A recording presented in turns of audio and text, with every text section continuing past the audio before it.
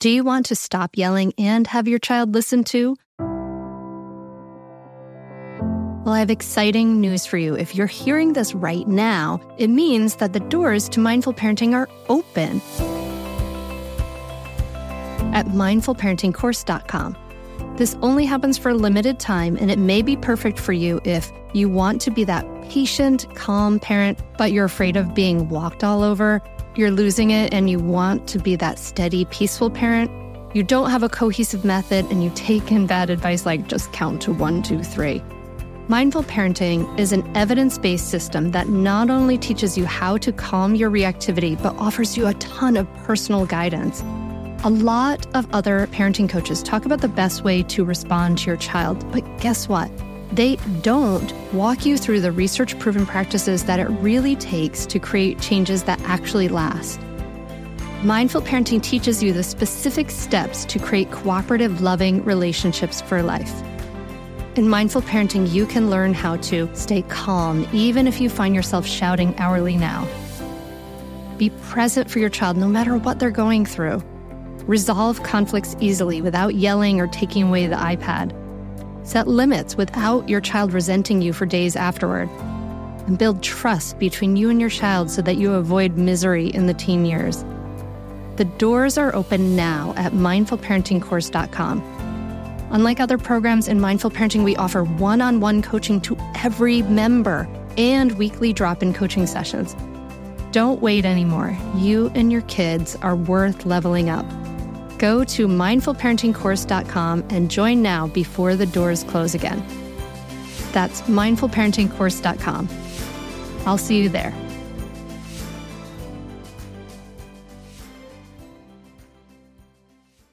We're sanitizing and bubble wrapping childhood to a degree that really, really diminishes their resiliency and their ability to help themselves. You're listening to the Mindful Mama podcast, episode number 262. Today, we're talking about the anthropology of childhood and whether you are a weird parent with David F. Lancy. Welcome to the Mindful Mama podcast. Here, it's about becoming a less irritable, more joyful parent. At Mindful Mama, we know that you cannot give what you do not have, and when you have calm and peace within, then you can give it to your children. I'm your host, Hunter Clark Fields. I help smart, thoughtful parents stay calm so they can have strong, connected relationships with their children. I've been practicing mindfulness for over 20 years. I'm the creator of Mindful Parenting, and I'm the author of the best-selling book, Raising Good Humans, a mindful guide to breaking the cycle of reactive parenting and raising kind, confident kids. Hey, welcome back to the Mindful Mama podcast. I'm so glad to be connecting with you once again. I have a really fascinating conversation for you today. I'm so excited to share it with you. I'm going to be talking in just a moment with David Lancy, who is an anthropologist, researcher, and author of The Anthropology of Childhood, Cherubs, Chattel, and Changelings, and Raising Children, Surprising Insights from Other Cultures. He has conducted extended fieldwork in Liberia, Papua New Guinea, Trinidad, Madagascar, Uganda, Yemen, and more. And we're going to talk about our Western upbringing of children, how that's different from the way children have been raised all around the world in many different times and many different cultures. So maybe you feel guilty if you don't play with your child, or you feel bad because you want to break from your child.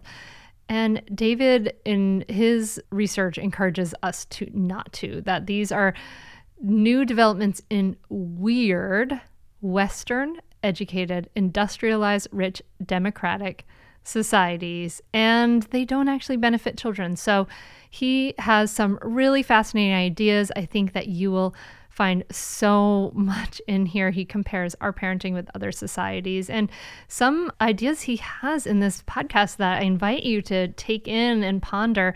He says that attachment parenting is a myth, and that mothers are not the sole caretakers in other cultures. How overparenting and overprotecting diminishes children's resiliency, and that just observing for children is much more effective than direct teaching. So there's so much to get from this episode, whether you're a parent or a teacher or whatever age your kids are. This is incredibly fascinating stuff.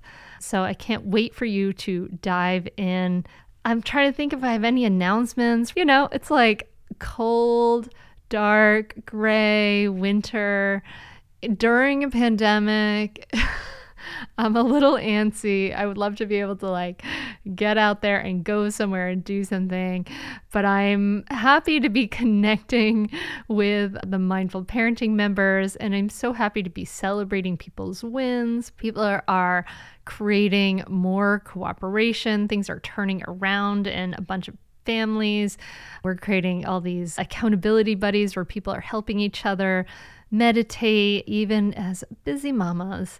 So there's so much happening there. That's kind of filling me up. So that's there. And I hope you have similarly something that is filling you up. Maybe it's this. Maybe it's connecting with you right here. And I'm happy to do that. If you are interested in learning more about joining a tribe of like-minded parents and getting that support and personal advice, being able to ask your questions and getting the method that really turns things around, learn more at mindfulparentingcourse.com or head over to mindfulmamamentor.com. Get all the free resources and things that you may want to join the mailing list, and I'll be so happy to be connecting with you. So anyway, let's dive into this episode. I know that you are going to get so much out of it. So without further ado, let's talk to David Lancy. David, thanks so much for coming on the Mindful Mama podcast.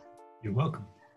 I'm glad to talk to you. And I've already introduced you, but I'm excited to talk to you about this idea of our society versus other societies in the world, and how we parent.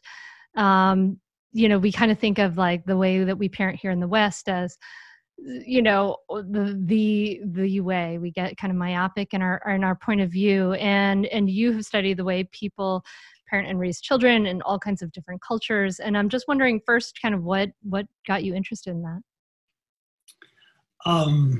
Somewhat of an accident. I was in graduate school at UC Irvine in psychology, not in anthropology initially, but in psychology. And I was involved in a research project where we were using various mainstream cognitive tests of various kinds cross-culturally. That is, we were administering them to American middle-class kids and then children from rural Liberia who spoke the Pella language, and to see what impact, if any, culture would have on those results. So I was sent over there to run those experiments, to run those tests. And I was living in a village which was our sort of base of operations. And I was just fascinated by what I was seeing, not in the testing situation, which produced results that weren't particularly surprising or interesting in my opinion. But I was just hanging out with the kids and observing their lifestyles, and so many aspects of their experience was almost shocking to me, in the sense it was so different from what I was used to. And I realized that my childhood is actually was quite different than contemporary childhood. So we've had in addition to the contrast cross-culturally, we have historical contrasts. Mm-hmm. Once I get into it, we're pretty spectacular. So when I returned after a couple of years, can I ask, what did you see that was so shocking? What did I see that was so shocking? Tremendous amount of freedom that the kids had. Mm-hmm. I mean, basically from the time they woke up in the morning, what time they went to bed was their decision. What time they got up was their decision. If they missed out on breakfast, they would just go and scoop out some rice out of the cooking pot over the fire and have their morning rice. And their play and work, they did they were very good at doing all sorts of chores. They liked helping out. Particularly noticed children looking after their younger siblings. This was absolutely standard practice, and I saw that everywhere, and I've seen it in my travels since then. This was in 1968, 69. I returned to Liberia more now as an anthropologist with training in anthropology, and I returned just to do a study of childhood in this village, this remote village, and document it and then write about it. Oh, wow. Which So I did. And you, I know a little bit of, you had a lot of freedom as well as a kid, right? I did. I had a lot more freedom and a very different attitude. There was a very, very narrow area of things that my parents cared a lot about and interfered with, Otherwise, as far as play, for example, my parents never played with me.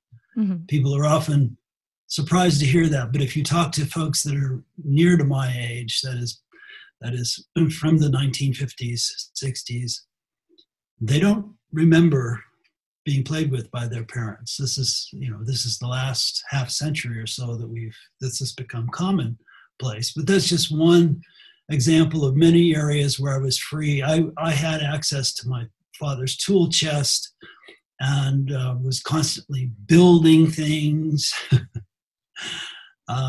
So yes, I had a lot of freedom.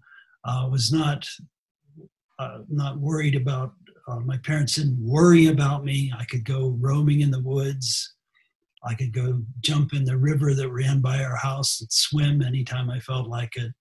So that kind of freedom was very typical. All my playmates, the other kids, were just the same. I can relate to that a lot. Actually, growing up in Rhode Island, I was born in 1978. So growing up in Rhode Island in my hometown, actually my oldest friend, I met her and her family because I was just 4 years old, just wandering around my block and ran across them and discovered they lived behind us. Mm-hmm. And I lived on a very safe street, other than my parents wanted me to hold my breath while I went by the boat building factory where they were sanding fiberglass. So mm-hmm. they didn't want me to be breathing in inhale fiberglass particles. But other than that, I remember being with kids in the neighborhood playing with an old convertible that was behind a building somewhere, and just all kinds of random, breaking into the abandoned house lot that was behind us. And not, I don't really ever remember playing with my parents. Actually, they did not play with me at all. But that is something people feel an enormous amount of guilt about now. That exactly. Do we feel guilty if we don't want to play with our kids? But man, Candyland would just kill your soul. It's so boring. Oh my goodness.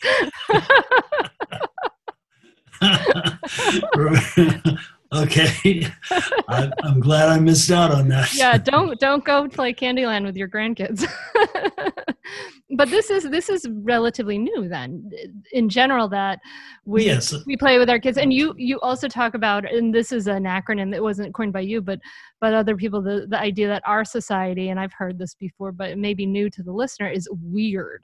Western, educated, industrialized, rich, and democratic. So can you just describe some of the differences maybe that have evolved now that we consider normal, that are maybe really quite new? Well, you start with infancy. We talk to our infants from a very early age. We start teaching them from an extraordinary early age. Even if it's not very effective, I've noticed this, that the parents start going through the motions of teaching, pointing out things to their children, naming objects, then trying to teach them vocabulary.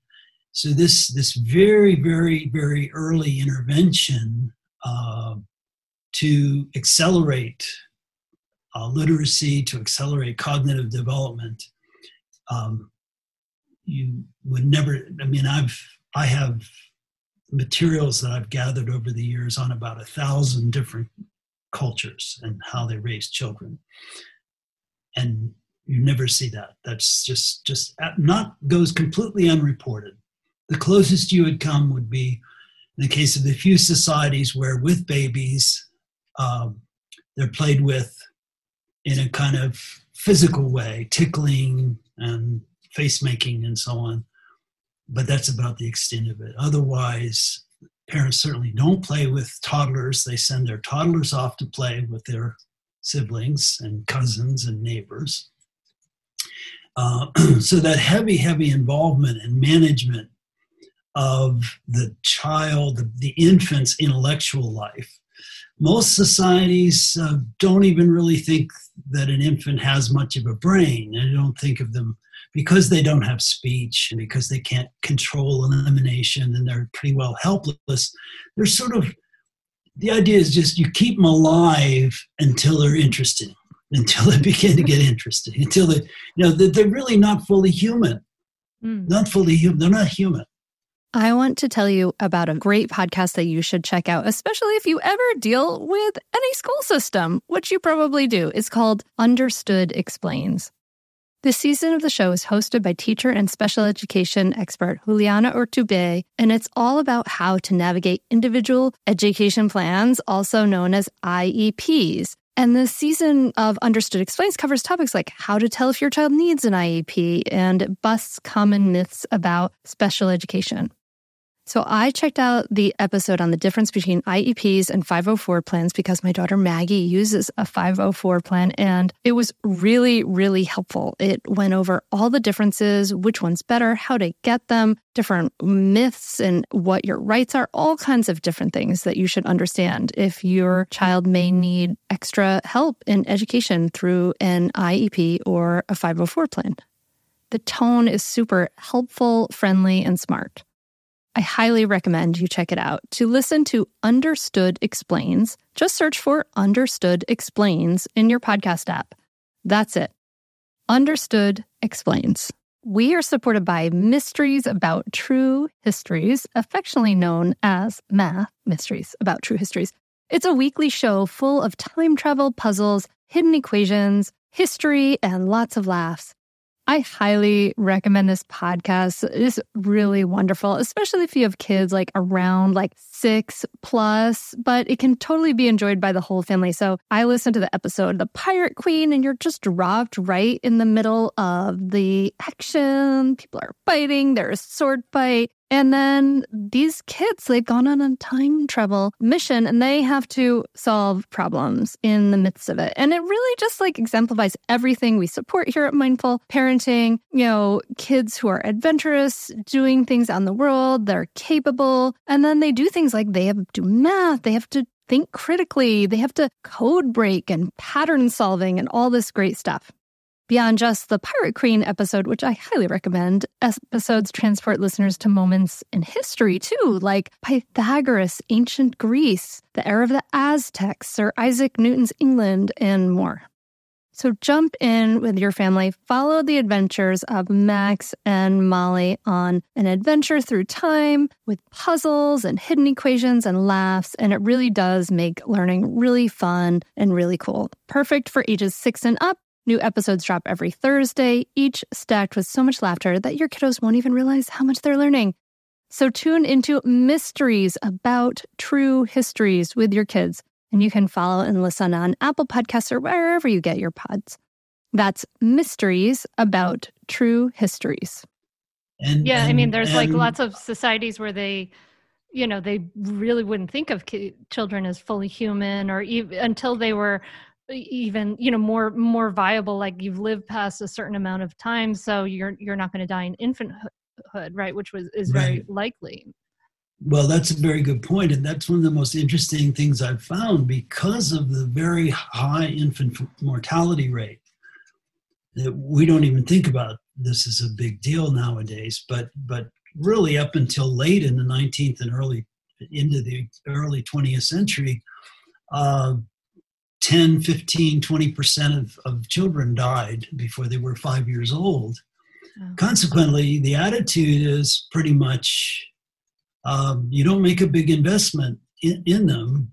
And more importantly, you have elaborate theories. I've done a study on these. There are these elaborate theories. They vary in many respects, but they have the common denominator is that they see the child, the infant, as in limbo, that it's partly of the spirit world, partly of this world, that it's got, in effect, one foot in both camps. And so this accounts for things like the child's premature death, and accounts for, they think of it as accounting for anomalous behavior of the child. If it can't be comforted, it cries a lot. Chronic sickness, all of these things are kind of explained as that the child is sort of is reluctant to become fully human, is in limbo, as I said. And there are societies which have medicines, quote unquote, and procedures to slowly transform this changeling, this not yet fully human individual into a human being. You can't. They don't take it for granted that every child just sort of proceeds ahead and develops. So it's considered the most important thing is not cognitive stimulation or language development or any of those things. It's to keep the child alive. Okay. What are the procedures? I'm too curious. I got to know. So well, I mean, you get some. There, many of them. You think, my God, it's more likely to kill the kid than save them. Oh, there's one where a baby will be passed over a greenwood fire. What that does, I have no idea. Massaging. A number of societies believe in massaging the child. Swaddling and use of cradles, cradle boards, and so on, are often justified on the basis of helping to strengthen the child, helping to keep it strong, and the swaddling sort of random movement on the part of the baby. You think of a typical baby kicking its legs, throwing its arms in the area, flopping around. We think that's kind of cute, and we tickle them and make faces to kind of encourage that sort of playful, what we already see as playful behavior. Whereas many other societies would see that as dangerous, as really a sign of disorganization and too inhumane, too spirit-like, too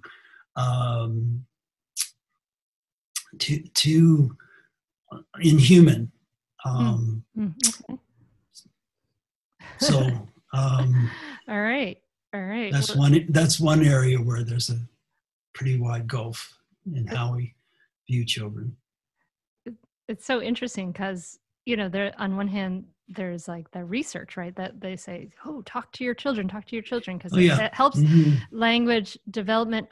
Now I'm curious about what you think about, there's certain styles of parenting, like, there's like attachment parenting, right? Which was such a big thing where, right. At least for me, I remember with my kids being like, oh my gosh, I don't want to mess up my children and have them be insecurely attached human beings for the rest of their life. And it really was much more, I did share a bed with my kids when they were infants. And I remember trying to I would we would tuck in the sheets so they would only come up to our waist. And so we spent all night, unconsciously trying to pull up the sheets, but we wanted to make sure our child was okay. But there's, attachment parenting, for instance, talks about how, kind of harkens back to other societies, right? Harkens back to these older, better days of human development where we, we wear the babies, they get the heartbeat and, that Mm-hmm, close mm-hmm. contact and all of those things. And this like strong attachment in at least the way attachment parenting was, I learned mostly looking at like sort of the Sears baby book and things like that, was had to be like the mother was like, had to be everything. And how do you, I'm just curious how you see something like that and how it Mm-hmm. relates to other Yeah. societies and how they do things. Happy to tell you that I think attachment parenting is one of the world's greatest cons. And it's an enormous harm to parents in To terms of mothers provoking guilt to specifically. mothers. Yes, I think so. Absolutely. Yeah. It is a myth. It is totally a myth. And I can speak very confidently about that because it turns out the norm for in most societies is the mother is not the sole caretaker of the child. In fact, pretty quickly, certainly by the time the infant is 6 months old, the mother is passing that baby off to spend most of their time with an older sibling or the grandmother or father, because the mother has got a lot of work to do. Yeah. I mean, the mother's a breadwinner. It's very rare that you find a kind of anything equivalent to the stay-at-home mom whose primary responsibility is looking after children. So then this is a phenomenon that we call alloparenting. That is, or a more popular way to think about it takes a village. So you have this panoply of neighbors and relatives of various ages who pitch in to help to take care of the child. And even when the child is with its mother, when it's with its mother, it is with its mother, meaning that it's attached to her body. So it's getting contact and attachment, if you will, through the natural process of her carrying it while it's still an infant, nursing it, and nothing more needs to be done. I mean, that really takes care of the problem. This whole attachment problem really arose from studies of children in orphanages where they were essentially warehoused in cribs with no interaction with an adult or with other children. They're just warehoused, kept alive, but otherwise they had little or no interaction. Certainly very little physical interaction carried around. So that extreme case is what provoked this whole attachment business. I do not believe the whole business about insecurely attached and all this and that. I mean, there have been studies that showed some of the earlier studies using the same instrumentation we use in this country to measure the security of an infant attachment. A study was done in Germany, it replicated. Something like 45% of the children were determined to be insecurely attached. That doesn't make sense. I mean, that's ridiculous. You can't have half your population mentally ill because of something that was lacking in infancy. That just makes no sense. So I feel very strongly about this. I just think it's a crock. I also think that the exhortation to play with your children, that you're obligated to play as a parent, as a mother. I feel very similarly about that's no evidence whatsoever that somehow the child will be harmed. You do have situations. You had a wonderful childhood where you get to roam throughout the neighborhood and find playmates wherever you would find them. And there are, unfortunately, today, high-rise urban ghettos, for instance, where children can't just wander the neighborhood. Family sizes are smaller, so you don't have your siblings to play with. So, I mean, it may really come down in some families, in some situations where the child really doesn't have a playmate at all. And, if I were the parent, I would pitch in and help to make sure they had a good play experience. Yeah. But I wouldn't carry it as far as what's recommended, which is to really make it a huge part of the day. Yeah. Yeah. Yeah. I think it's overblown. No one told us the truth about parenthood. Why? This is the podcast everyone needed before they had kids, because now that those little ones are here, there is a lot to unpack. I'm Rachel Shepardota, and I am your host for the podcast No One Told Us, where we tell the truth about parenting and let you in on all the stuff you really should have known about before having kids. I am the founder of Hey Sleepy Baby, but this podcast is so much more than sleep. We'll be diving into all the topics that you really care about and need to know while you do your best job raising those adorable, tiny humans. Our goal is to just make you feel less alone and less overwhelmed. There are so many things that no one tells us before becoming a parent, and I think that we should really pull back the curtain on becoming a first-time or second-time mom or dad to share the good, the bad, and the ugly.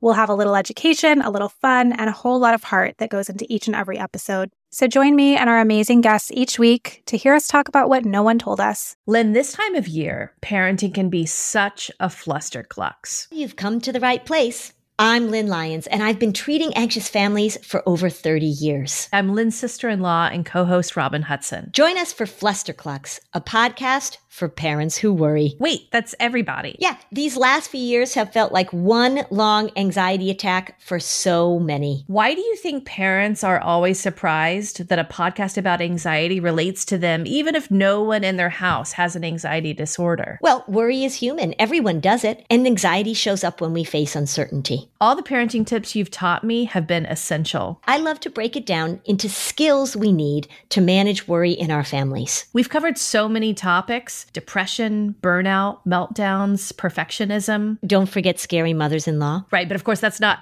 my mother-in-law. Because that's my mother. And a listener. As a psychotherapist, I like to teach parents and kids how to respond to everyday moments in healthy ways. Managing anxiety really can be taught. It really can. And I'll even tell you what to say. We talk about serious stuff, but without being too serious. Anxiety wants everything serious.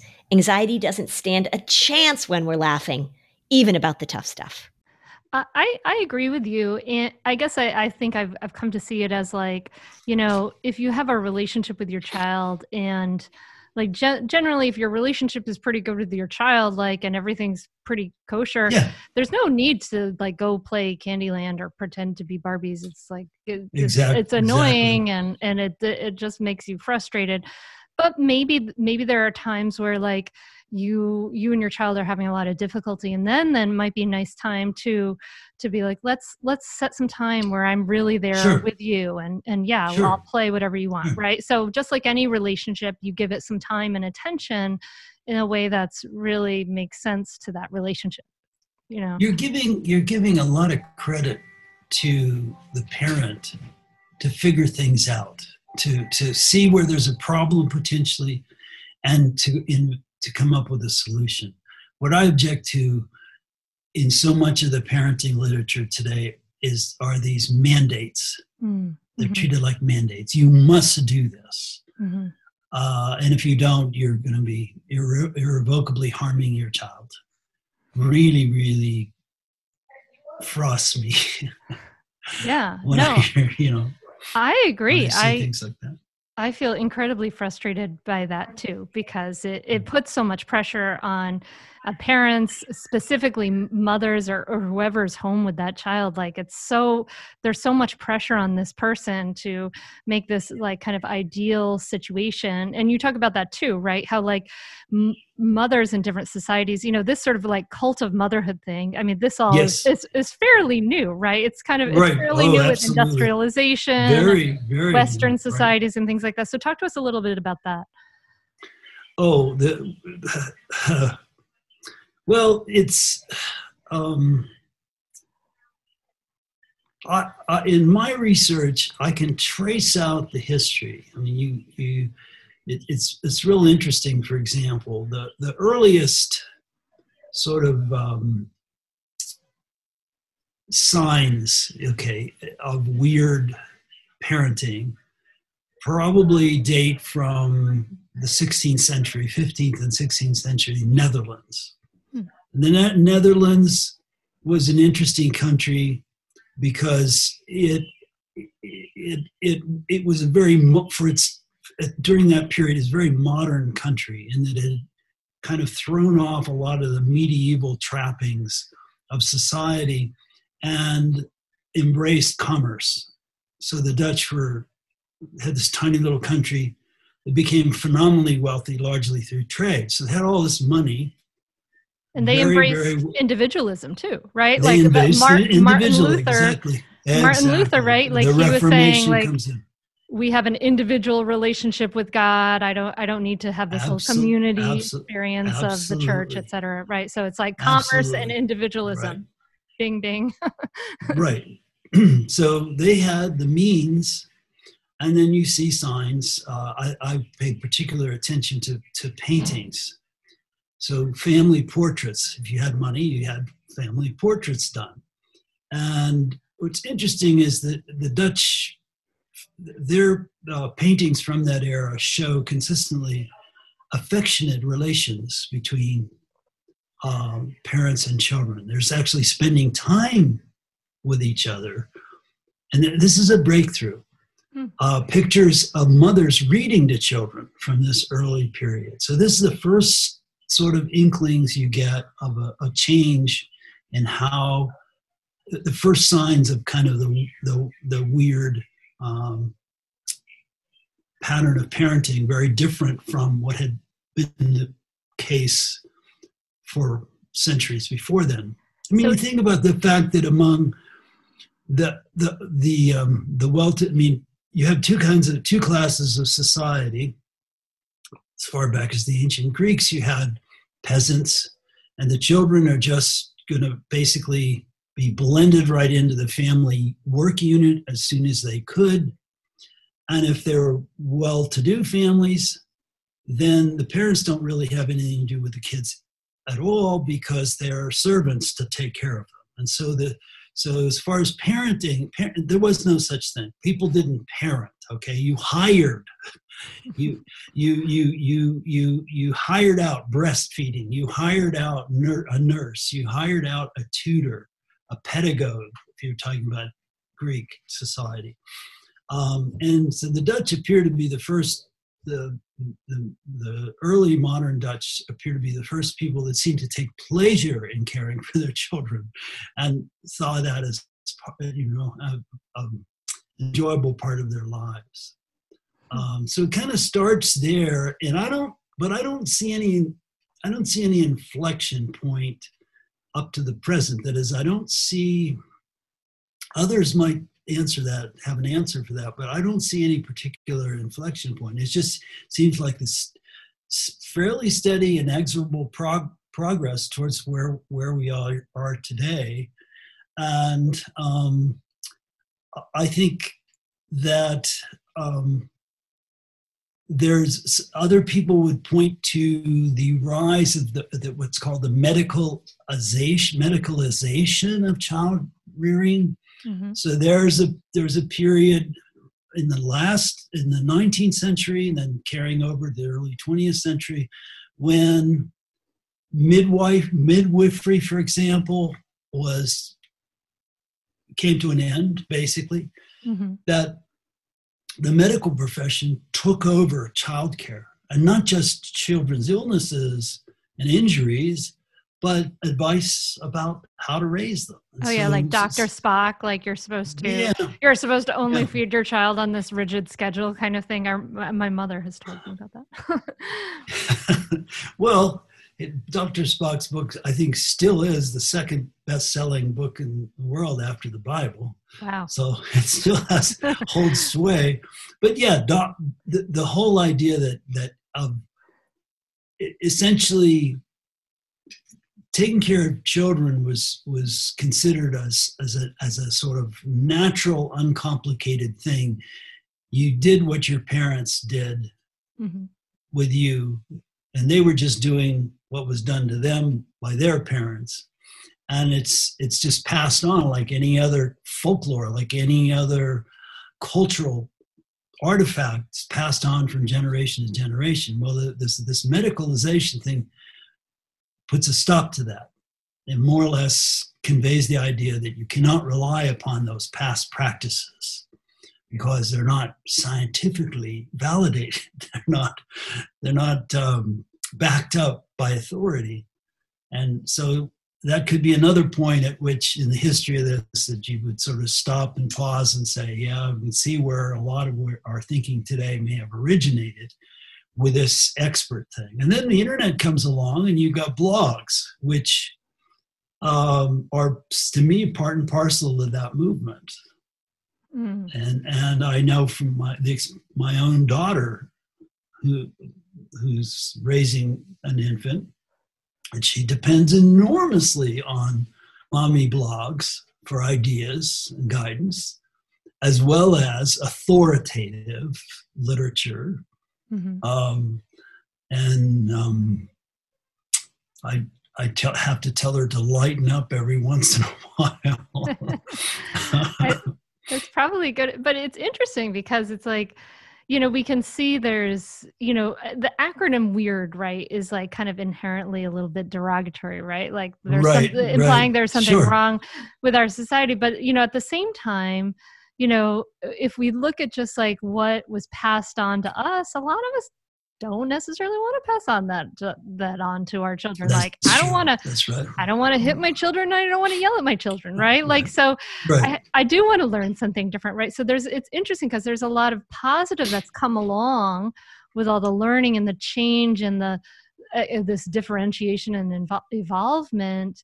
But what do you specifically see as maybe some of the negative things that have come along with it? I mean, for me, I guess I look at it and I think like, just one of the biggest negative things is just that we live by ourselves in these tiny little units and we don't have aunts and uncles and cousins and all of those people around. We see ourselves as so individual that we don't support each other. I mean, I don't know. What do you see as some of the things we've lost, I guess? Well, one thing that I've paid attention to is what I would call overparenting or intensive parenting or overprotection. And it's sort of based on the notion that if a little bit of something, it seems to do some good, then lots of it will do even better. So true. Yes. So I think if you want to compare the before and after, I can talk about what we've lost. And in my experience, one of the things we're losing with the way we're overprotectively parenting now, one of the things we're losing is that children don't get to learn to make decisions on their own, to weigh risky situations. Can I just interrupt here for a second, David? Because I just have to, this is so funny because I can look out my window from where we're having this conversation and I can see my 10-year-old daughter has just climbed on the roof of my carport. Just it's so ironic that we're having this conversation. Oh my gosh, yes. Do you want to pause it? No, it's okay. She's okay. She's allowed to be on the roof of the carport. Well, but it's so funny. You'll get some comments from your listeners to that. Your laissez-faire attitude, but I think being able to take the initiative, to take risks, to make decisions, resiliency, bounce back after an injury, a fall, a scraped knee.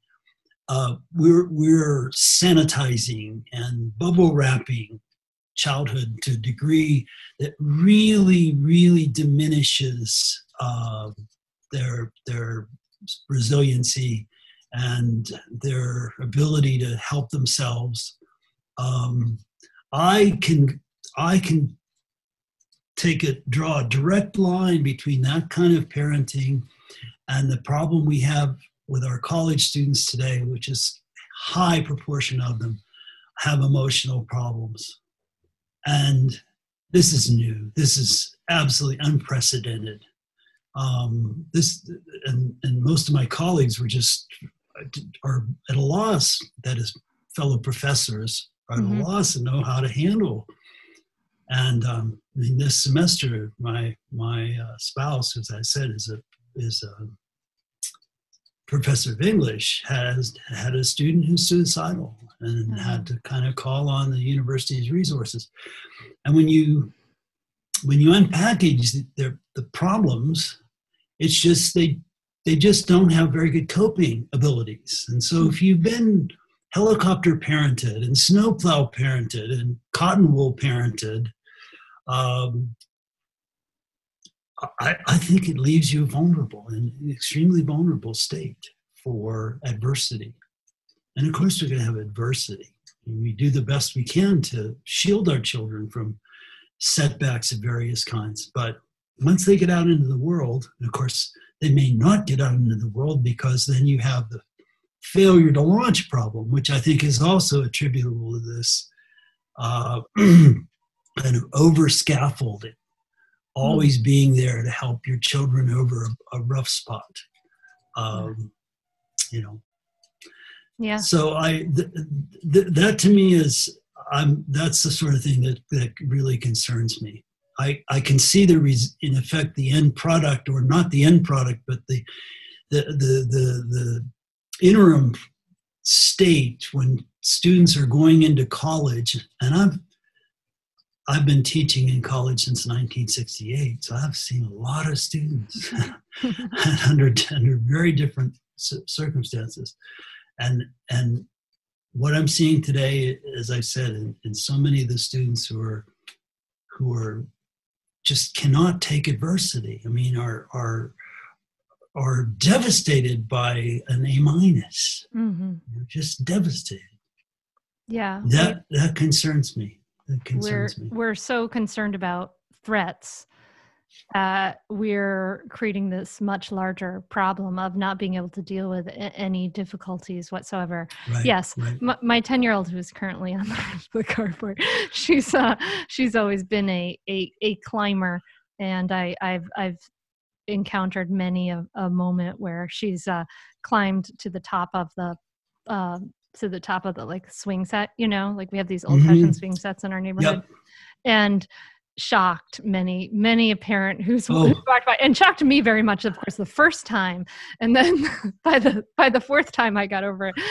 But one of my favorite images that I keep in my head from my children's early childhood was my younger daughter Sonia, doing exactly what you described, climbing up over the swing set, on the outside with and it was a swing set, because this was in Papua New Guinea at the time. It was a swing set that I had made, so it had a ladder that went up vertically and then horizontally and ended in a slide, and all on her own.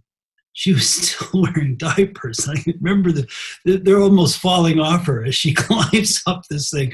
And I'm just standing there, petrified, like Lot's wife. Just, do I intervene? And I remember another occasion with my older daughter where we were living in a 2-story house, and she was upstairs in bed. And I was downstairs, and I hear this rumbling noise and realize that she's falling down the stairs. Oh no. That she'd gotten to maybe I didn't have the gate closed or whatever. Anyway, I heard this, and I arrived at the landing just in time to kind of catch her or to stop her progress.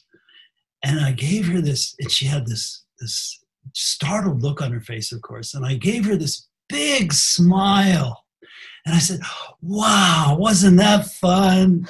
And then she sort of very tentatively gets this, in the corner of her mouth. I guess so, you could Dad. see her starting to smile, and her eyes kind of big, and helping her decide that was an adventure. and not a tragedy. So it sounds like we share allowing some freedoms for our child. Right. I remember spending lots of time underneath my daughter, kind of holding my arms out, just in case, just kind of okay, you're pretty high up there. I'll just kind of hang out here just in case. Right. And you talk about what are some of the things that we need, and you talk about the chore curriculum. So what do you, and I'm wondering, like with your own kids, obviously you gave them some freedom to take some risks. Did you give them the chore curriculum, and what is that? Well, the chore curriculum is a term that I coined to explain how children learn their culture without teaching, without being taught. And essentially it's got a lot of different components, but it starts with kids having an interest in doing stuff that big people are doing. Mm-hmm. They have a natural curiosity. I'm sure you've noticed this with your children. When you're in the kitchen, they want to be there. They want to be sticking their nose in what you're doing and helping. And this is what I have observed of children in other cultures. And then they pick up on tools. Sometimes they're old discarded tools that nobody wants. Sometimes they're sharp knives and hatchets and so on. And the most I've ever seen a parent do in a village situation like that is maybe take the sharp knife away and substitute it for a duller knife, but never really prohibiting the child from playing with knives. So it's access to the tools, access to the materials. Village societies are much more open than our society. So things are done out in the open, even among the Inuit, among the Eskimos. When they make things, when they build things, they're not inside their igloo. They're not assembling watches. They're building big stuff, sleds, boats, kayaks, tools. They're outdoors. And the children, with umpteen layers of anoraks on, are right in there, pitching in, slaughtering a seal, getting all bloody, and it's just great. It's just great. So the chance to plunge in and participate in whatever it is adults are doing. The children are always, if necessary, you slow down. You don't do what you're doing quite so fast. You are careful, not that they shouldn't get injured, but you don't bar them from the activity at all. Other aspects of the chore curriculum include the fact that every society I've studied has a kind of has their chore inventory graduated. So the youngest children are likely to be sent on errands. So that's a very important chore because it gives the child a sense of responsibility there, and it also allows them to fulfill a desire to be helpful and to pitch in and to be part of the family unit contributing. Setting the table, carrying the baby, not feeding the baby, not necessarily changing the baby, but just carrying the baby, keeping it comfortable until it needs to be passed over to the mother for nursing, for example. So all of these areas of work are looking after animals, herding in a pastoralist society. You start out with a goat. In the first edition of my book, The Anthropology of Childhood, Cherub's Chattel Changeling, the cover shows a little boy holding a pet goat. Now this little boy would be herding goats, and maybe camels too later when he's older. But it starts with one animal who's a pet who you have to care for and not let run away and feed. So that's another aspect of the chore curriculum. And of course nobody sat down and plotted this out. This is not a curriculum committee that is plotting the the educational program for the kids. This is just the way cultures kind of work, and it applies to adults as well as children. So if an adult would like to learn how to weave, for instance, then they don't necessarily ask someone to teach them, but they ask if they can watch, or maybe they can borrow an old loom, and you'll see two people side by side weaving, for instance. One's observing the other for the most part. The expert weaver may make a comment from time to time, but they're not teaching in the usual sense of the word. They're not giving lessons. It's not their responsibility that this apprentice weaver learns to weave. That's up to the apprentice. They chose to want to learn to weave. So did you give your kids a goat? Actually, yeah, well, we tried the pet thing and tried a pet bunny, and this was in Arizona, and unfortunately, some critter got the bunny. Oh no. So, yeah, no, it was sad. I was given a goat, however, as a child, and it ended badly because the goat was tethered to the back door, the back door of the house, and off to kind of had its food and so on, just off to the side of it, leading up to the porch. And the stairs, jumped off the porch and hung itself. Oh no, gosh, poor goat. Yeah, right. So, oh my goodness. Anyway, no, it doesn't. I mean, that's part of the learning process, though. That there are these tragedies that occur. The goat gets killed.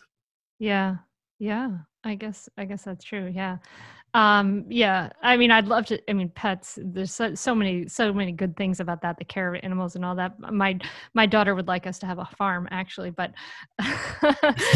we're gonna leave it at 2 cats, a dog, and 4 fish and 2 snails right now. So, but you talk about, there's also, can you explain this? And I think this is so interesting. You talked about this relationship of like learning, and that, there isn't this like explicit teaching. And there was like a study, right, once where they gave a group of children a complicated toy, and one group was explicitly taught how to use the toy, and the other group of children was just left to explore this toy on their own.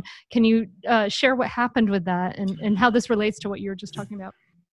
Yeah, that's actually, there have been a lot of, quite a few studies, maybe inspired by the one you mentioned, but quite a few studies that show, for example, that,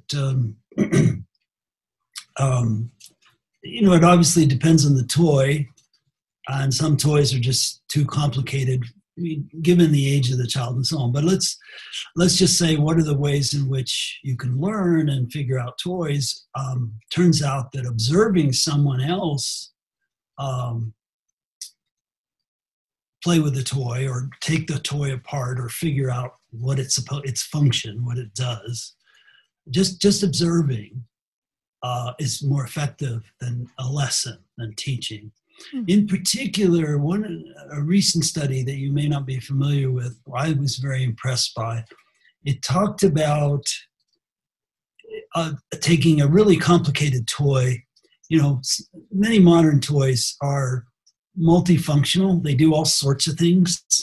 I've noticed this with my granddaughter. Her toy inventory includes these toys that have multiple functions of various kinds. Well, in the lesson condition, when the child is taught at least partially what the toy does, as opposed to just an observation session, or a session where they're left to play with the toy on their own, the ones that were not taught, that didn't have the lesson, discover a lot more about the toy on their own. That is, the ones that were taught never fully understand and discover all the functions and all the things the toy can do. They just basically stick to what they were taught and don't go beyond that. And there's a concept now in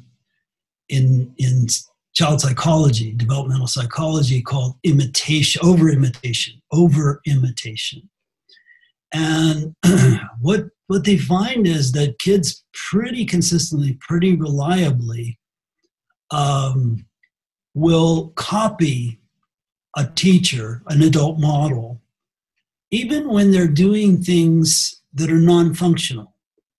So, for instance, one of the classics is you have this light, okay, and in order to turn the light on, the cover of the light, the top cover of the light, so it's sort of a flattish rectangle like a cigar box, and the top of it is the lens of the light, and you just push on it and it turns it on. And the teacher, set up as a lesson, would turn it on and off with their forehead. So rather than just use their hand to turn it on, they're doing it with their forehead. And what they found was that as long as kids sort of looked upon this as a lesson and as this person as a teacher or model, they imitated exactly what he did. But if it were done in a little more casual way, for example, they just happened to see this light and people turning it on and off in various ways, then when it came their turn to turn it on or off, they used their hands. They left it out. So I think what we're seeing is a difference between who has control over the learning process. Is it the child? Are they in control? Are they taking the initiative to learn? Or are they largely passive? And because the teacher is the authority, and you're really demonstrating not just learning but obedience, and adherence to the role of pupil. Yeah. Wow. That's and I amazing. think a lot of our over-parenting, what I consider to be over-parenting, is driven by this anxiety that our kids will not be good pupils, will not get the full value of their schooling. And it's one of the reasons we have so many parents who are super anxious about the schools in their neighborhood, picking really, really good schools. Because I think there's a lot of excessive, in my view, anxiety about a child not really taking school seriously, not really taking the work seriously. Yeah. And I think they're showing good judgment and discernment because so much of the curriculum is so, I don't know, uninspiring, and yeah. Well, maybe parents are also worried about passive versus active learning. It's really interesting. I mean, for me, that's something I was really, really interested in. Was intrinsic motivation, was it active learning versus passive learning? And so we're very Montessori family. We're very into that. Oh my goodness, there's so many different places we could go down with this. I didn't even ask you some of the questions I wanted to ask you, David. This is really, really fascinating. I love what you've shared. For people who are interested in learning more about you and your work, where can they find you and where can they find your books? Well, I have a website, and I would just say Google David F. Lancy. I mean, on Amazon, if you Google me, you'll find a lot of books, including a book I wrote a couple years ago just for parents. My other books are more scholarly, although the Anthropology of Childhood book was reviewed in the New York Times, and the headline was "The Only Baby Book You'll Ever Need." It's actually a mislabeling, frankly, but I think my books are very accessible, very readable. So you'll find them on Amazon, or you'll find them on my website, which is just David Lancy. And what's the title of the one that's more geared towards parents? Raising Children, Surprising Insights from Other Cultures. All right. So it's it's about just this, exactly what we've been talking about today, in the same tone and the same juxtaposition of what we do and what I found in other societies. Well, definitely. And it's not so much a judgment. It's Mm-hmm. not so much judging that what we do is bad or they do is good. It's that there are alternatives. I mean, that's my central argument, is that there's not just one way to do it.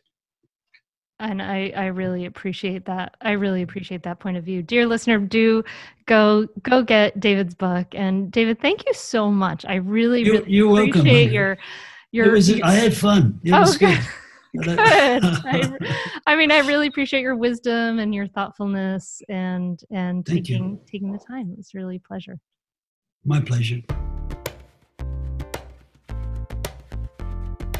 I think that's so wonderful what he says about how observing is more effective than direct teaching. I think talking to David has really given me a sense of like relaxation and relief, and I hope it does that for you too. I hope this episode is helpful, and of course, if it is helpful, share it around, share it with friends. You know, we have over 1 million downloads now, and it's because of you. It's because of this amazing community. You know, you may think that I'm just talking to anybody in this podcast, but I am really, really grateful for you. I am grateful for you in your ears, your open-mindedness to all these new ideas, that you are a thoughtful person who is curious about all these ideas. Like, that means so much to me, and that means so much to me that you are on this path with me to transform these generational patterns. It's powerful, it's wonderful, it's awesome. So thank you. I really, really appreciate you. I appreciate your listening. And yeah, a great way to get to share these ideas more is just simply to share them. Like, take a screenshot and text your friends, or take a screenshot and put it on Facebook or Instagram. Tag me. You know, I'm at Mindful Mama Mentor. I love to see that. And thank you so much, those of you who are sharing it, who have left reviews and done all those great things. That means a huge amount. And it helps to keep things going. So thank you, thank you, thank you. And I can't wait to be back in your ears next week. We have some amazing episodes coming up. We're going to be talking about how to handle remote learning, how to communicate more skillfully with your kids, how to be a good dad. We got an episode especially for dads coming up. So be sure to check back in to your inbox on Tuesday mornings, or wherever you're listening to the podcast. Make sure you're subscribed. And I will be back talking to you then. Thank you so much for listening. I really, really appreciate your ears. I know that this is having ripple effects in your life and in mine. And I truly believe in your good heart and you being part of the healing simply by being here. So let's let that grow together. Thank you so much for being here. Namaste. I'd say definitely do it. It's really helpful. It will change your relationship with your kids for the better. It will help you communicate better. And just, I'd say communicate better as a person, as a wife, as a spouse. It's been really a positive influence in our lives. So definitely do it. I'd say definitely do it. It's so worth it. The money really is inconsequential when you get so much benefit from being a better parent to your children and feeling like you're connecting more with them and not feeling like you're yelling all the time or you're like, why isn't things working? I would say definitely do it. It's so worth it. It'll change you. No matter what age someone's child is, it's a great opportunity for personal growth and it's a great investment in someone's family. I'm very thankful I had this. You can continue in your old habits that aren't working, or you can learn some new tools and gain some perspective to shift everything in your parenting. Are you frustrated by parenting?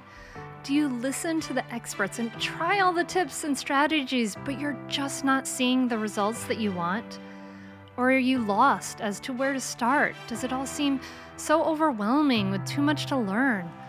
Are you yearning for a community of people who get it, who also don't want to threaten and punish to create cooperation? Hi, I'm Hunter Clark-Fields, and if you answered yes to any of these questions, I want you to seriously consider the Mindful Parenting membership. You will be joining hundreds of members who have discovered the path of mindful parenting and now have confidence and clarity in their parenting. This isn't just another parenting class. This is an opportunity to really discover your unique, lasting relationship, not only with your children, but with yourself. It will translate into lasting, connected relationships, not only with your children, but your partner too. Let me change your life. Go to mindfulparentingcourse.com to add your name to the waitlist, so you will be the first to be notified when I open the membership for enrollment. I look forward to seeing you on the inside. mindfulparentingcourse.com.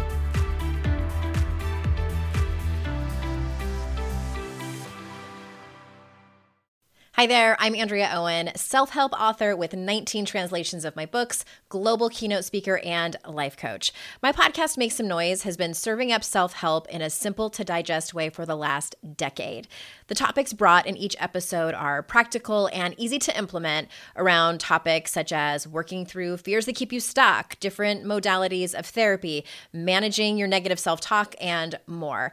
We bring you guest experts, solo episodes, and I even coach listeners on the air around relatable struggles. I also do my best to weave my sense of humor into some heavy topics because, let's face it, life can be pretty hard, and it's so much better when we can have some fun while walking through our challenges. Whether you're seasoned in personal development or just starting out, Make Some Noise podcast will help you become the best version of yourself, the person you're proud of when you look in the mirror and show up in your life. Simply search Make Some Noise with Andrea Owen wherever you listen to your podcasts.